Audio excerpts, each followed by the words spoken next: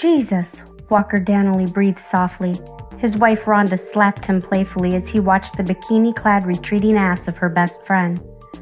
Don't you feel at least a little guilty, lusting after my best friend, with me sitting right here? She asked him. Truthfully, though, she didn't mind. In fact, this was just a little tantalizing taste before their scheduled trip together. Sorry, babe, he said. Since she lost all that weight, she's gotten hot as hell.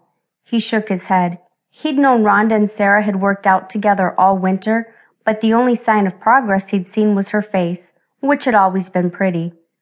Whenever he'd seen the two, they had all been bundled up in sweats and towels. I had no idea.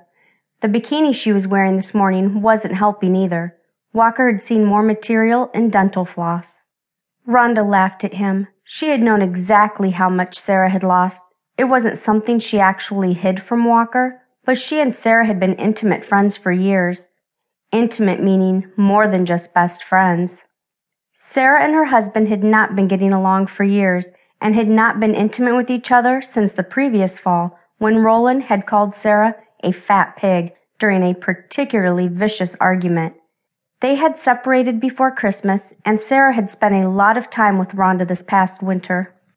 Rhonda had given her college friend major pep talks and had finally got her to the gym. Both her body, which wasn't really that bad, and her self-confidence had badly needed work.